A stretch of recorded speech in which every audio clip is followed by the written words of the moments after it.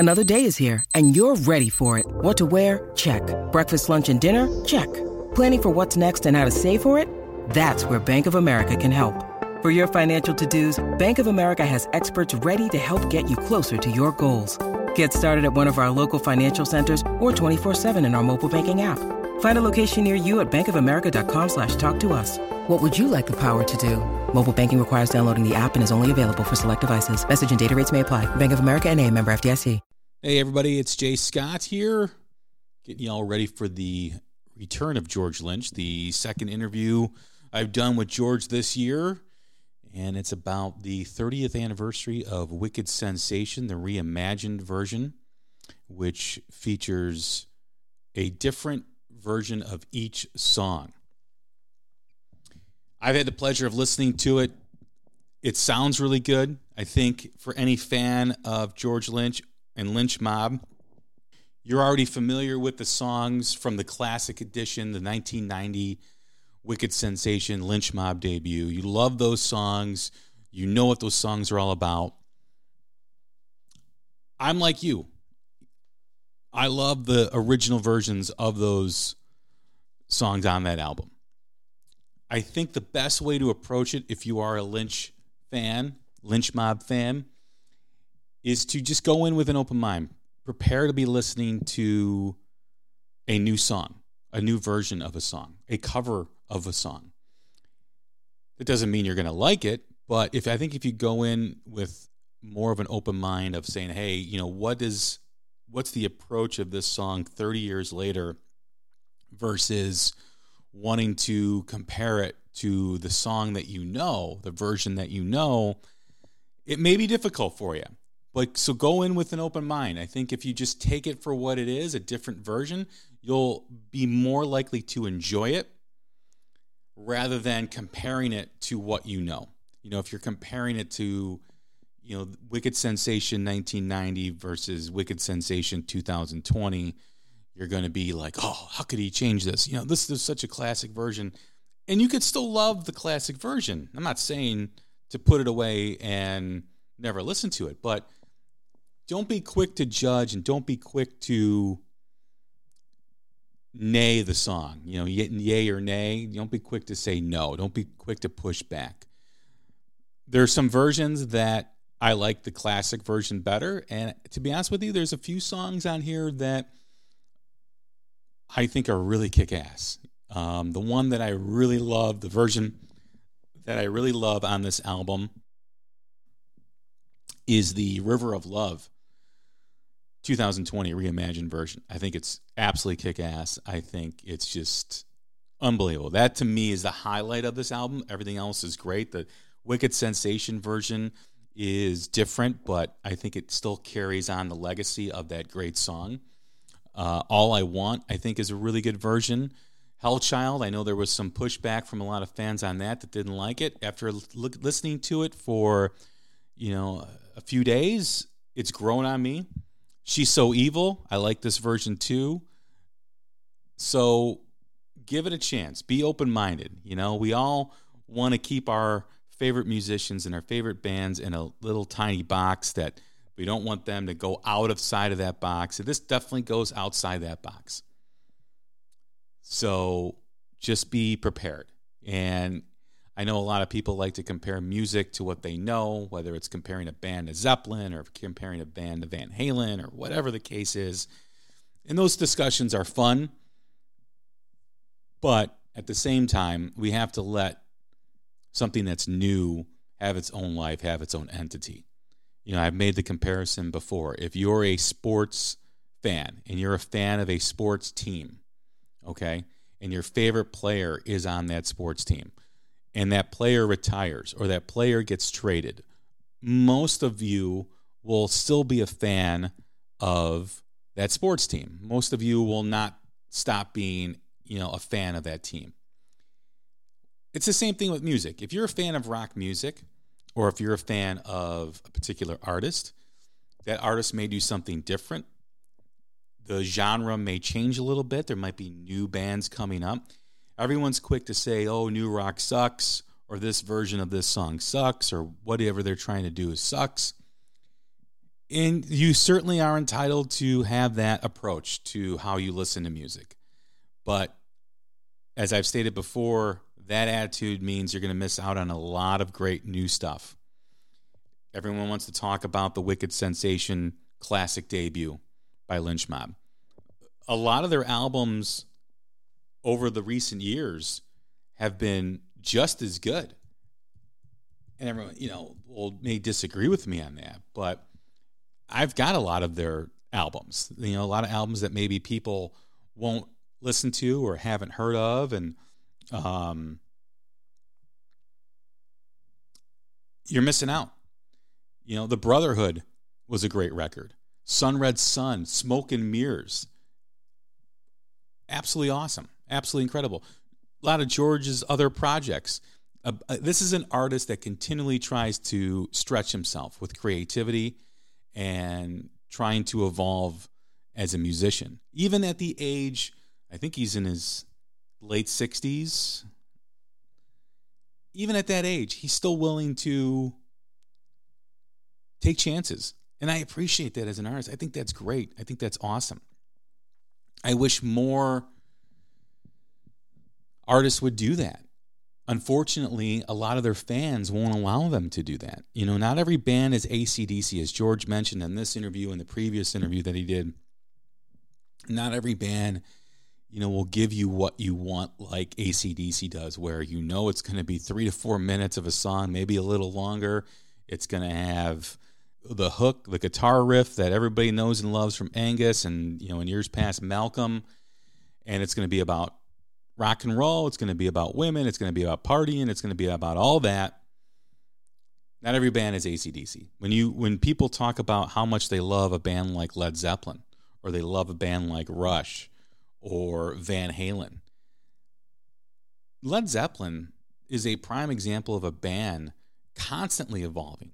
When you look at Led Zeppelin 1, or you listen to Led Zeppelin 1, and you go through their catalog to Led Zeppelin 2, through Led Zeppelin 3, 4, Houses of the Holy, Physical Graffiti, Presence, In Through the Outdoor, I can't think of one of those albums that's the same as the one before it. There's some similarities. I totally agree.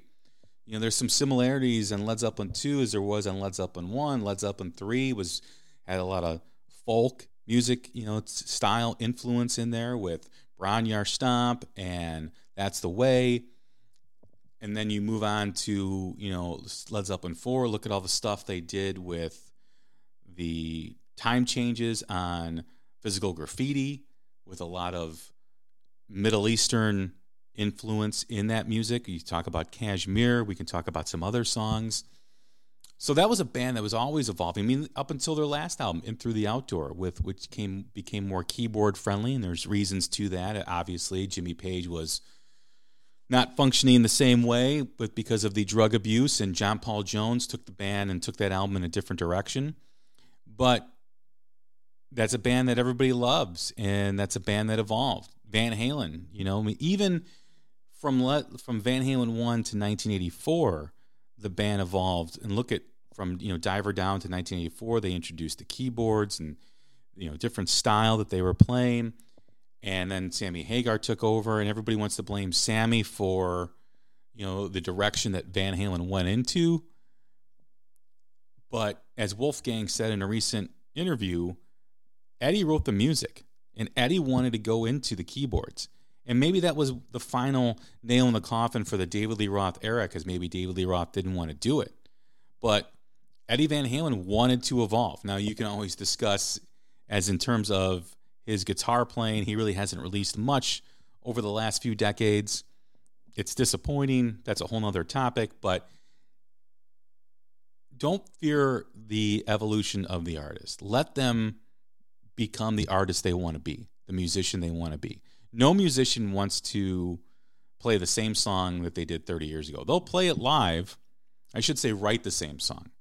They'll play it live. They'll play the old hits live. But as George said in the interview I did in January, he's been asked to do songs like Dokken, or write songs like the 1990 classic Wicked Sensation. And he's very forthcoming when he says, I can't write those songs anymore. I'm in a different place now. I'm a different person. I've evolved, musically. I can't get back to that 20-year-old something that I was when I wrote those songs, or 30-year-old something when he wrote those songs, because it was decades ago. So again, listen to this album with an open mind. Don't be quick to judge it and quick to say, oh, it stinks or whatever. Give it a few spins. And really, to be honest with you, you really don't know a song until you really listen to it half dozen times, 10 times. Just keep playing it and listening to it. Sit with the album for a few days like we used to. Remember we used to buy albums at record stores, and we would sit with that album over the weekend and into the next week, and we read the liner notes, and we would lay in the bed and just stare at the ceiling as we listened to it. We were connecting with that album, that music, that artist or band that was producing that stuff. It's the same thing now. I mean, obviously everything is so quick to get. It's point, click, download, and it's on your computer, on your phone. You do the skip, when you're listening to your music in the car. So it's all about your mood. It's all about what's happening that day, and it's all about getting satisfied quickly, that instant gratification. So I still listen to music the same way I did when I was younger.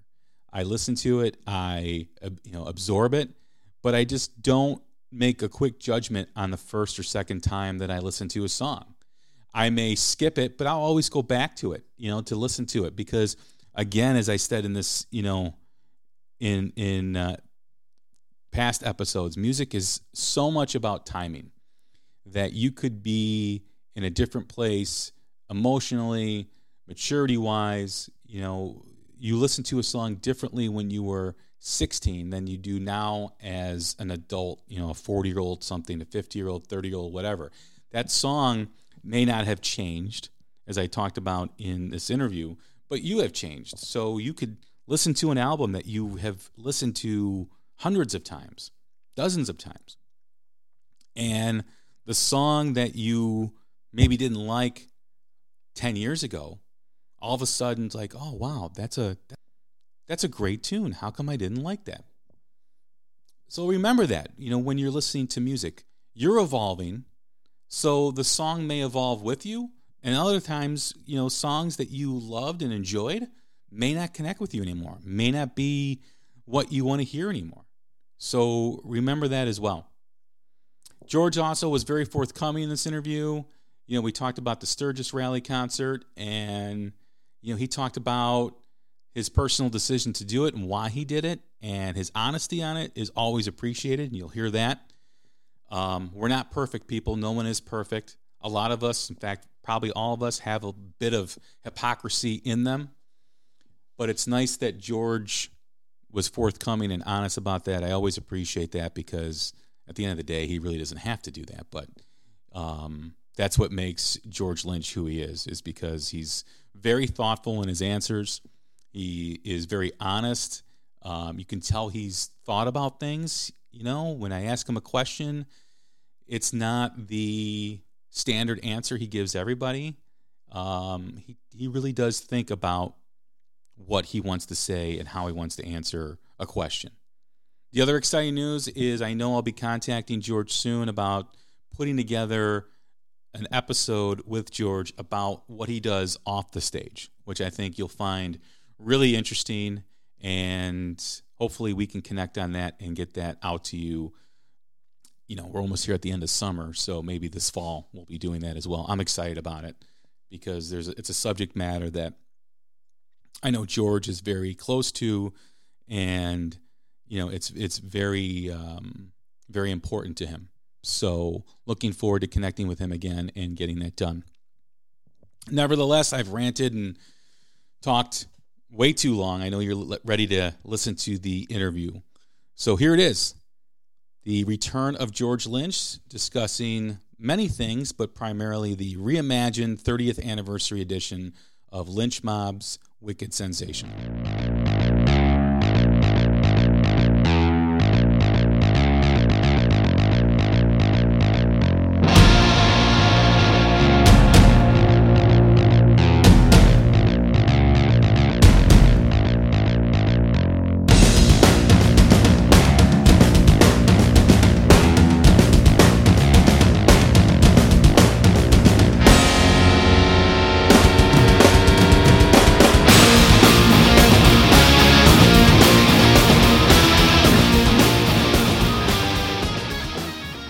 Good evening, everybody. It is Jay Scott. This is The Hook Rocks, the Ultimate Rock Community Podcast. Hope you're doing well. Hope you're staying safe and healthy.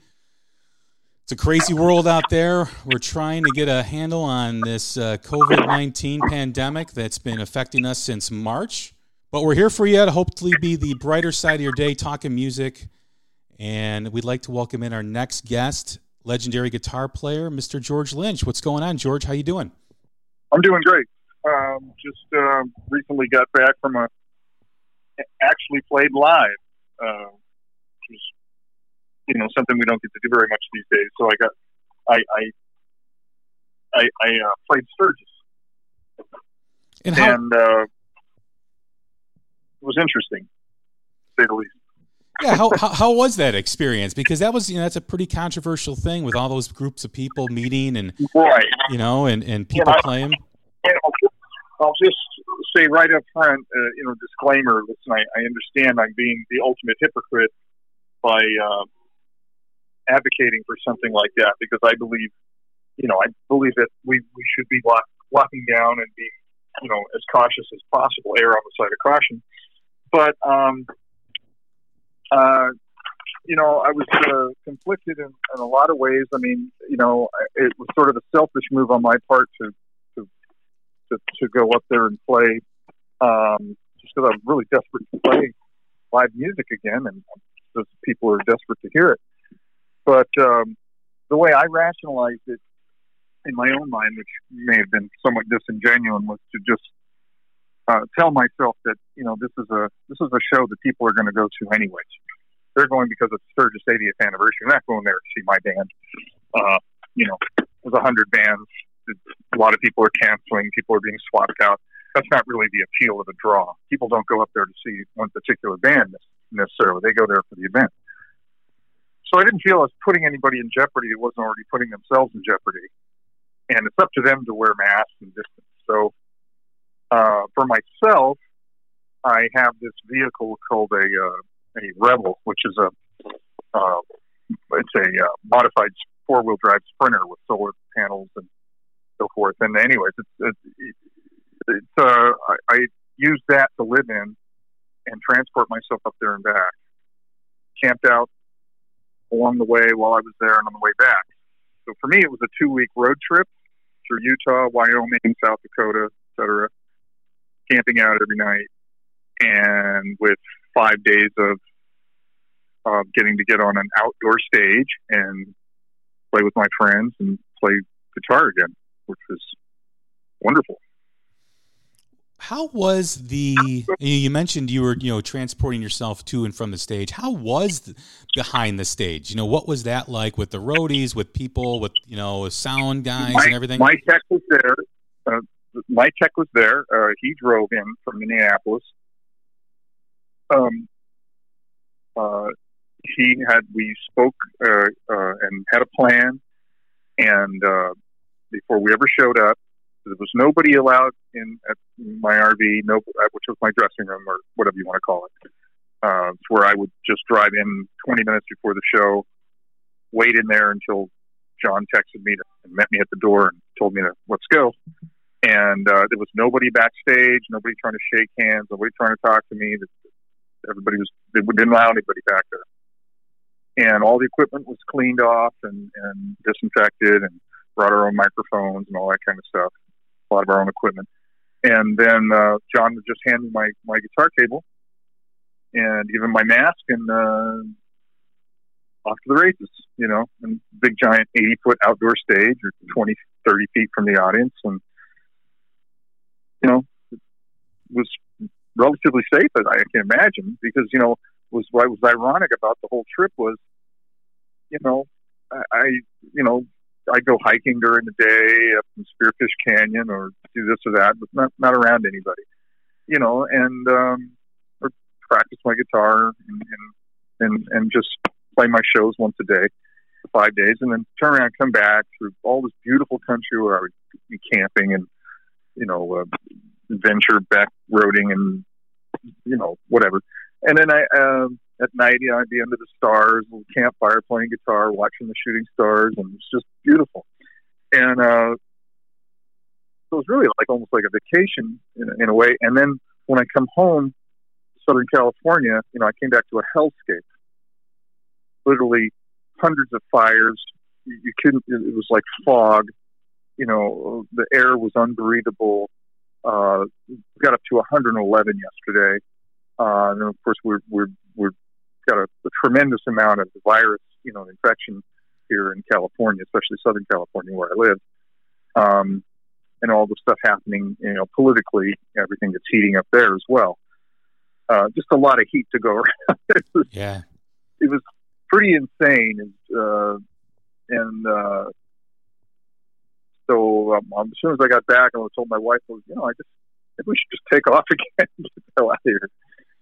There's almost no place to go, but whatever. Just the idea of hitting the road seemed pretty appealing. Yeah, it sounds like a very surreal experience. Doing all the camping and what you just said. Sleeping under the stars, playing at this big event, coming back and having all the issues California is facing right now. When you played Sturgis and you just talked about all the things that you guys put in place, the plan, does it make you feel more comfortable about playing live in the future? Yeah, that's the only show I didn't postpone or cancel. Not just me. It's a lot of times the promoter would cancel, or the state would come in and say you can't do this, or the other bands would pull out. There's a lot of reasons why a lot of these shows got canceled or postponed that we had on the books for obvious reasons. But this one remained in place because of the uniqueness of it. A lot of different elements went into this, deciding whether the show was worth doing, and we felt made sense. And I explained most of those points to you earlier. One being that it was in a state where there's very rare, very low infection rate, being that it's rural, and all the states on the way up there were pretty low in infection rate. So what I had to drive through, Utah and Wyoming, is not nowhere near the kind of infection rate we have here especially in Southern California, Central California. So,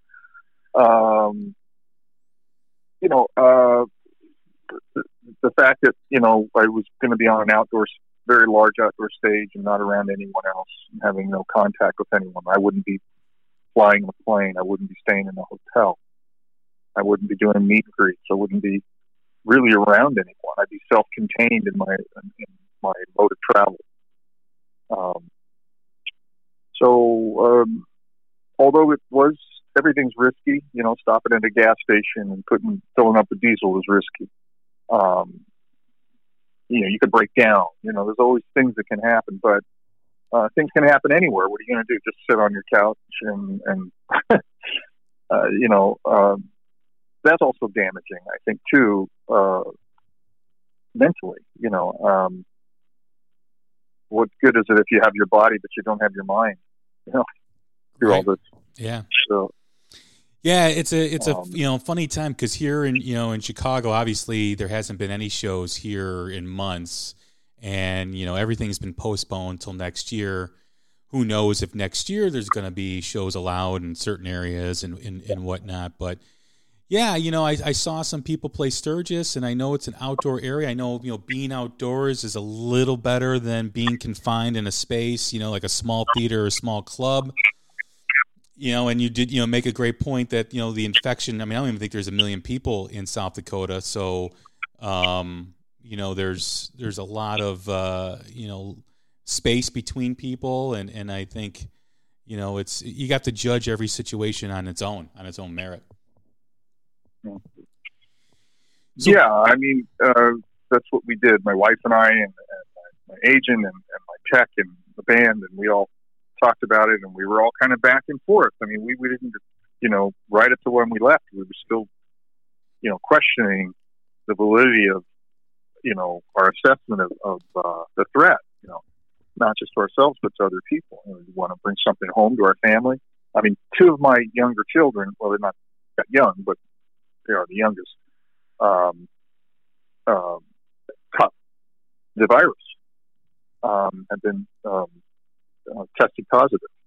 Um, and so, we understand how real it is and how dangerous it can be. We've had relatives and friends, so forth, have losses in their families due to this, and so it's hit home pretty hard in our own family.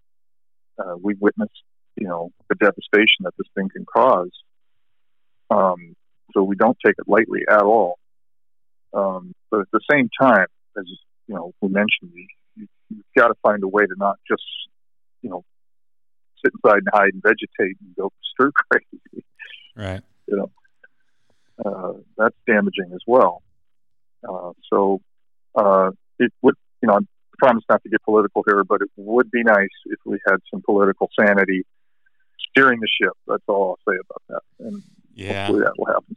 And all I'll say about it is that the fact we're still talking about this, coming into September is just, I can't even wrap my head around it. When you look at other countries and the numbers that have declined, and you look at the U.S. and you're like, why are the numbers still rising? Why are we not containing this yet? And the reason why is because certain facets of our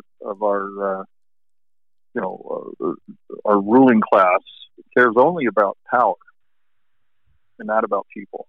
And right. That's the problem. So we need people in charge that care about people.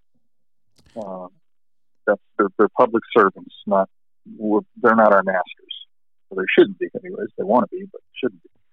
So, I think the best thing that we can do, which is, again, I try to just think of things that are real simple and obvious for answers about anything. Look to examples around the world of where people have done well with this, and what have they done, and emulate that. And that we can say that about just about anything, our economy and environment and how we manage ourselves across the board. Let's look to examples of places that have done things well and consider learning lessons from that. For instance, New Zealand or Vietnam and, a bunch of other places that have really squashed this pandemic, and life has gone back to relatively normal, although they're being, continuously cautious and there are flare-ups, but I mean, not anywhere at the level that we're experiencing. So we're just, extending and deepening the amount of pain that we're having to go through unnecessarily. We do have the science, we do have the knowledge. We just choose to politicize it or allow it to be politicized. We're all paying the price. 100% agree. Getting into the album, The Wicked Sensation turns 30 years old this year. You decided to do a reimagined version. In our last interview, we talked about evolving as an artist, and in one of the comments you made in the interview that we did in January was, when people ask you to write a Dokken song, you can at this point because you're in a different place. You're mentally, and you are, have evolved as an artist. So it's very difficult for you to go back to what you were back in the 80s and, in a large part, with Lynch Mob in the 90s. So here you are, reimagine this album. One thing that doesn't evolve in music is the song itself. People may evolve and have a different interpretation of the song as they get older and have different things happen in their life and they're in a different place, but the song really never evolves because it is what it is. Now, I imagine with you always striving for evolution, to doing different projects, trying to stretch yourself and do different things. As you grow and as you've gotten older, I imagine that part of your thinking is, well, what if I did this with this song? Or if I'm playing like this now, what if I played the song like this? So you're like thinking of ways to change the song and how you play it today. Did that go into your thought process with this album? It did, but I don't think we put quite as much thought into it as you just did. It was pretty a shoot from the hip process, pretty much shoot from the hip process. We, over a scattered period of time, either sound checks or a lot of Brian the drummer and I and myself would just be sitting around at his garage, just kind of jamming on the stuff. And I think we took a few hours out, and went, okay, let's go through all the songs and see how we want. Let's map out the tempos and the feel, and then just the style, stylistically, how are we going to play these things. And it was just off the cuff, both of us thought, well, let's do this one a little more Stones, or let's do this one more intense, double bass, that kind of thing. We were just riffing. And then we just record it very brief, real quickly, just do a run through with it. And that was our map, and it was relatively easy, quite honestly, and fun. A lot of emphasis on enjoying ourselves, enjoying the process, and just all getting around. It was the last time before the pandemic really kicked in that I was together with a band in any kind of situation. We had done some touring in January and February, which went really well.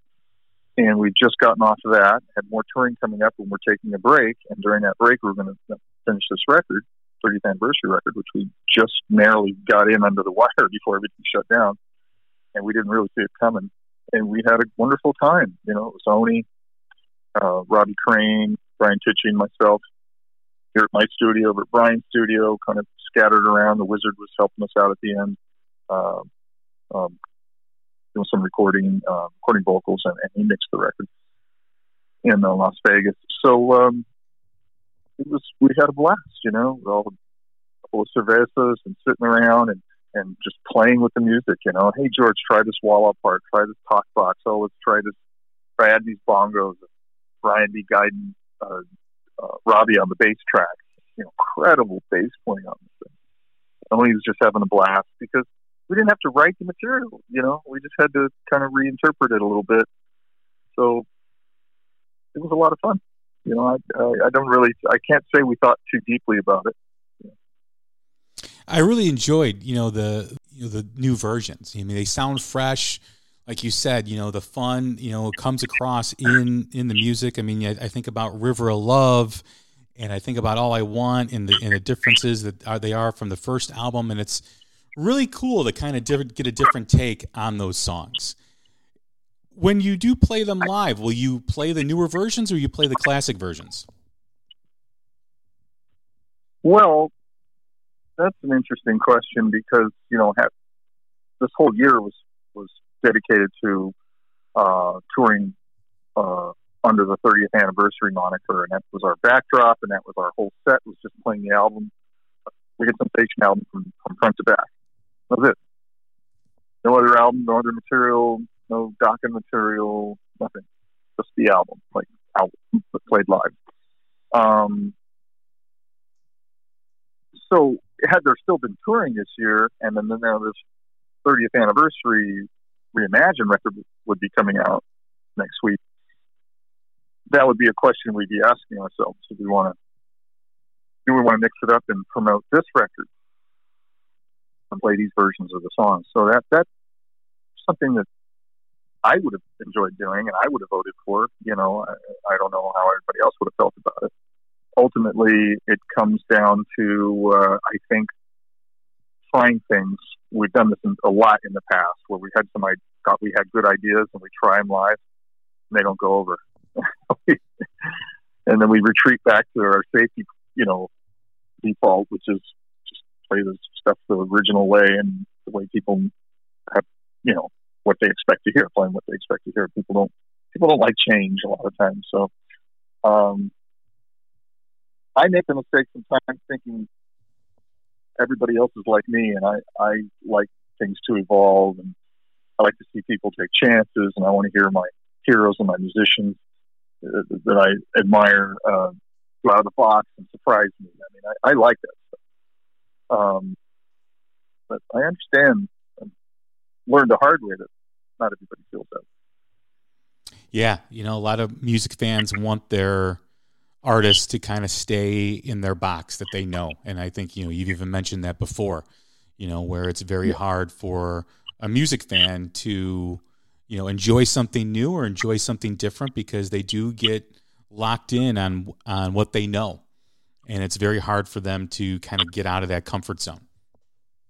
Yeah, I mean, if you're AC/DC, you want we don't want AC/DC to be anything other than what they are. Right. That formula works. Keep Coke. We want Tab, we'll go buy Tab. Right. But some bands are not built like that. Some bands are designed to be all over the place. I mean, you couldn't really nail Fish down. Fish can kind of do anything they want. Or other bands like that.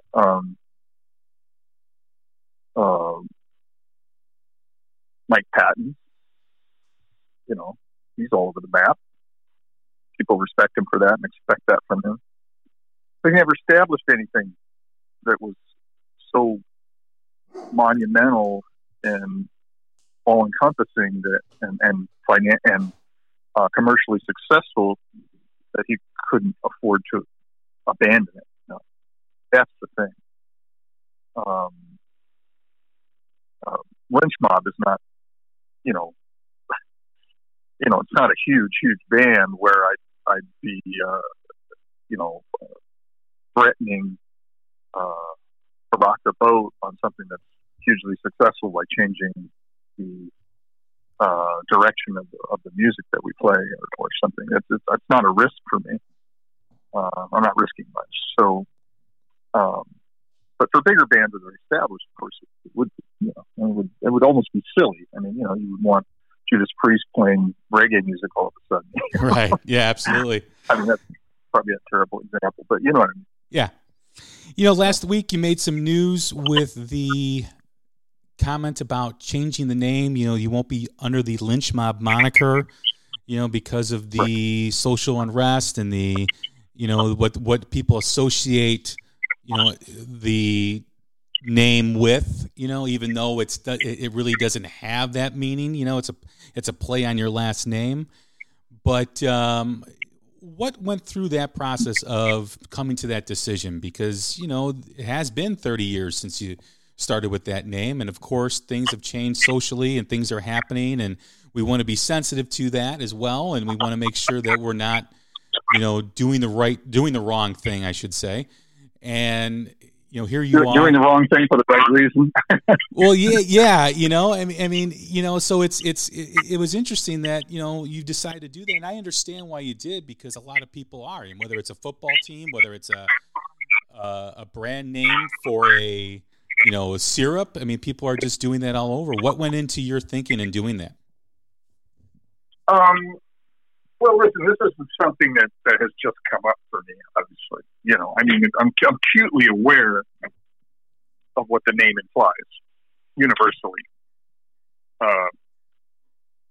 It implies something very painful, negative, hurtful, and harmful, and much more than implying my last name. So I've been aware of that since we named it that. But I have, when the name first came about, was actually predated the band Lynch Mob.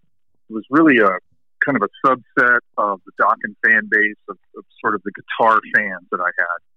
It's just sort of evolved in a grassroots kind of way, and then I just fed into it. So me and my tech and the manager started serving that little offshoot, and we started making picks that said Lynch Mob on them, and we had kind of other little different things that we did, and mailers and stuff, and it was kind of cool.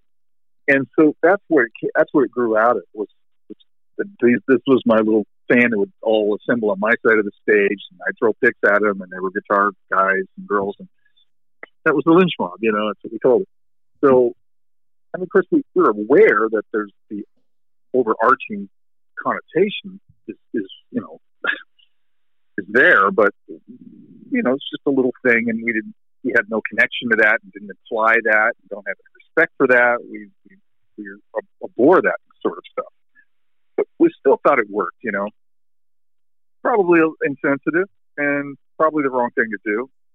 And then through the decades, of course, I've had difficulties with the name. I've had run-ins with my some fellow guitar players and musicians, and that were activists and more involved in dealing and fighting, racism and things like that, which I respect very much. I actually play with some of these people, and they, we've had discussions and had issues, and I sort of always played it off a little bit. Just look, I get it, I know, but that's not what this is. It's just another thing. But I know it's wrong. Just like I knew playing Sturgis is wrong. I did it. I'm not a perfect person.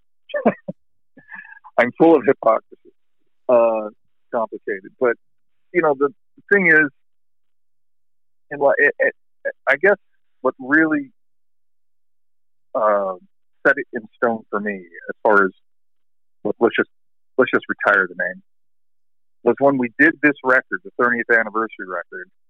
Then the pandemic hit. Literally, like the next day, everything shut down. As soon as we finished it, got it right into the wire, and then all the touring shut down for the rest of the year. So essentially, the band's dead in the water. And I was doing an interview with someone else, and I thought, there's no reason. This is a good time to get out. It was very convenient, as I guess is what I'm saying. And it was really almost the writing was on the wall. Somebody, it was like, if there was a God, he would be sort of, hey, George, I don't know if you're getting a hint. I can't actually speak to you in person, but pandemic, 30th anniversary record, with Black Lives Matter, maybe you want to think about letting that go. And, it was time. And it felt actually really liberating. It felt great. It felt like it made a lot of sense, because now this record, this 30th anniversary reimagined record, is the bookend on small but not insignificant legacy of what this band represented musically. I think it tied it up in a nice, neat little package, and I couldn't in good conscience keep going on with the name the way things are going now in the world.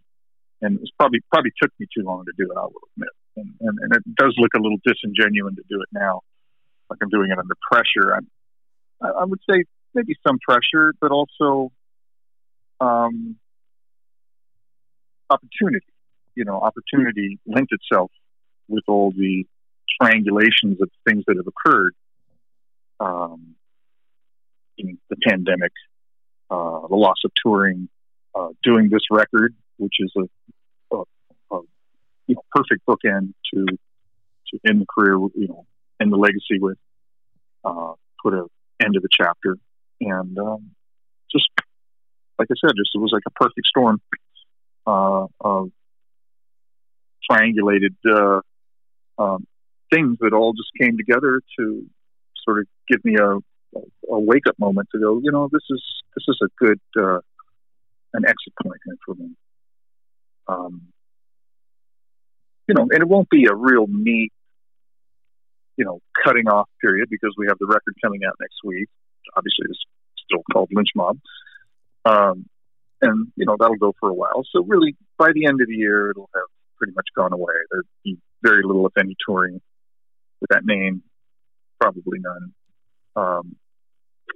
So next year will be a new beginning. And new beginnings are good. There's nothing wrong with that. But I know you got to go. We got a limited time here, and I know we've got plans for an additional discussion down the road here. And I appreciate your time once again, George. The new album is out in a week. It's the reimagined version of Wicked Sensation. Thank you very much for your time again. All right, Jay. We'll talk soon. All right. Have a good day. Once again, everybody, that's George Lynch. Check out the latest album, Wicked Sensation Reimagined, coming out next week. Stay safe, stay healthy. We'll talk again soon. Thank you.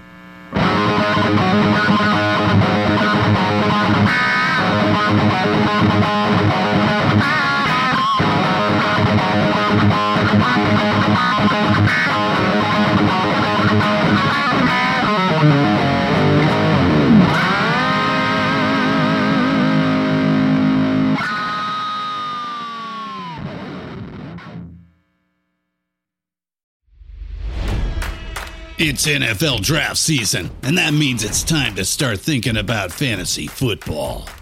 FantasyPoints.com features industry-leading experts and prognosticators using proprietary hand-charted data to help you score more fantasy points. FantasyPoints.com is the place to go for whatever kind of fantasy football you play. Whether you play fantasy football, daily fantasy sports, or do a little bit of everything, Fantasy Points has the meticulously researched content to guide you to victory.